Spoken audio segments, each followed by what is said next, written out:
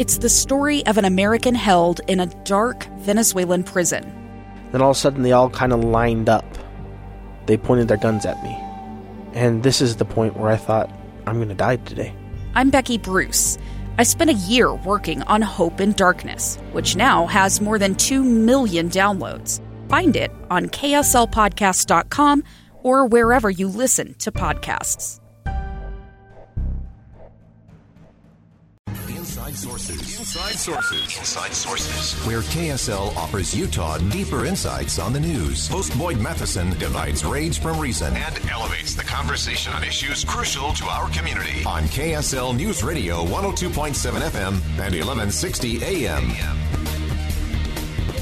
This past week, the CDC issued an order barring evictions through October 3rd in counties with substantial and high levels of coronavirus cases.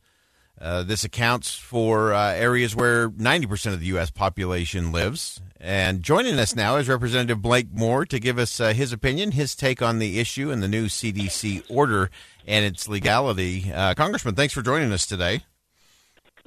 Thank you, Boyd. I appreciate a chance to chat about it. Good. It's an interesting quagmire that took place last week, and should be concerning. It's really concerning. It definitely is. We had three of your colleagues in the studio earlier today. Representative Stewart was joined by a couple of his good friends, Representative Diaz-Balart from Florida, and also Democratic Representative Himes from Connecticut joined us, and we broke down a number of things. But when it comes to this ending of the moratorium, I want to play for you just some sound from President Biden, who, of course, issued a new order, executive order, whether legal or not, to give states more time to deliver aid to communities, to individuals. Here's what the president had to say.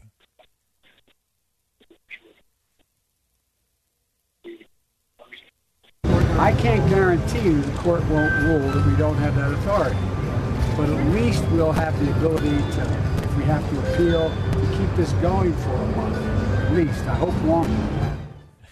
So you couldn't quite make that all out. The president said he wasn't sure if it was legal or not or how long it would hold up, but just kind of a chance. And so that's what I want to get into with you, Representative Moore, is, one, the legality of this. Does the CDC really, is this a good precedent for us to be sending either by executive order or by CDC order?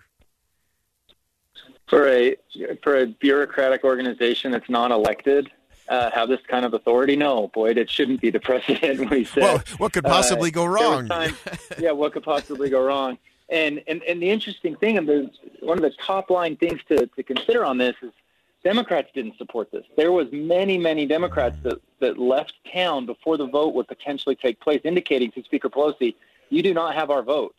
And so, I even stuck around an extra day to kind of play this out. And so we watched many Democrats, a lot of, my colleagues on the Problem Solvers Caucus say, look, I'm not going to support this. My industry, the industry partners in this, and this is not something that we need to be extending any further, and it's our job as Congress to do that. We made that known last week where Congress stood on this, and it was to expire. And President Biden was very clear that Congress needed to address this. 2 days after Congress ultimately addressed it and gave it, it did not pass because it didn't get brought to vote. Now, Pelosi, and she doesn't bring anything to the floor if it's not going to pass. She knew it wasn't going to pass. And so what happens 2 days later? The CDC extends it. Mm-hmm. It is our job. It is Congress's job. And it was put back over to the CDC. And by all aids, by all measures, it's clearly not constitutional. The legality does not exist. That was clear from Kavanaugh's decision. And they just went ahead with it, and they'll buy a couple of times. There's a really good approach to this, that it's got bipartisan support. Patrick McHenry, who's the Republican over the financial services, they have a rental assistance plan to help folks. Nobody wants to see an eviction happen, right? Yeah. And so there is ways to go about doing this that could get congressional approval, but it was just flatly done in a way that is going to not be legal. Yeah, crazy. Yeah, and it is interesting to me, and I want to get your take in terms of just the precedent here, because the precedent that President Biden did lay out in this is really that the president defied the Supreme Court in terms of their ruling as it relates to that eviction moratorium. And again, if we kind of double down on that, both with a president sort of thumbing his nose at the Supreme Court and allowing some unelected folks, I'm sure well-meaning and well-intended, doing things by their own edict, not to be held accountable. This gives us a lot of great concern, I think, on both sides of the aisle. Yeah, it absolutely does. And, Congress takes a lot of heat for not fixing a lot of things, right? I don't think Congress is – there's a lot of immigration that existed for 30 years that Congress can't oftentimes work. Look at DACA. There's many of us that are very supportive of DACA, but we can't figure out how to make it work. So Congress earns its low approval rating on a lot of things, but we actually made the decision last week. This is where we stand. It was our role, and we made our decision. The Democrats left town so that they were to indicate that they didn't want this moratorium extended, and 2 days later we give it back to the CDC just because. And again, maybe his heart's in the right place, and that was one of the articles I read in the Wall Street Journal, and it is. His heart's in the right place, but we can't set these kind of precedents. We have to allow Congress to do its job. Yeah, that's so vital. You mentioned some of the bipartisan efforts that were coming together in terms of ways to do this through Congress. So where do you think things will pick up? What do you think the path ahead looks like? So this is through October. Now, it's important to remember, during Trump's time, the CDC was given the authority to make these determinations on the moratorium. But the Supreme Court came in and made it very clear. So we've got to go with that. Now, this will be extended through October 31st. And I think apart from the clip you just shared, it kind of says it all.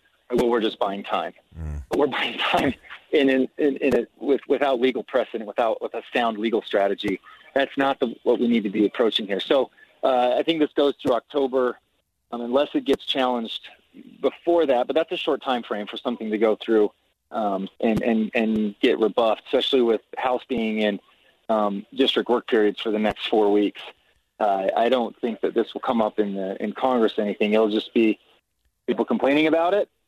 And we're going to, we got to get the Oversight Committee involved to make sure we can hold those accountable. And we cannot have executive action that can just continue to push these executive orders when Congress is willing to address this. We are willing to do this. We showed that last week. Yeah, so important. And again, coming together, as you mentioned, in a bipartisan way to do something that does matter. But the process matters and the precedent matters. And that's definitely what worries me the most. Representative Blake Moore, thanks for joining us on a Friday. Appreciate your perspective on this. Again, so important. The principles matter, the policy matters, and the precedents really matter. But we appreciate you weighing in today.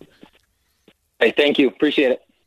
All right, we're going to step aside for one last commercial break. When we come back, we're going to round out our week and round out our Olympic focus on Japan. Some important lessons. Of course, it was on this date that the bomb was dropped on Hiroshima 76 years ago. We're going to talk about the lessons from that and some important lessons it gives us for the future coming up next. 2 years ago, Americans watched in horror as a crisis unfolded at the Kabul airport. There's desperation and anguish. More than 80,000 Afghans have since arrived in America, but this story is still unfolding. I'm Andrea Smartin. In my new podcast, Stranger Becomes Neighbor, we'll find out what happens to these new arrivals in our communities. Who would help our newest neighbors? Follow us at kslpodcast.com, Apple Podcasts, or anywhere else you listen.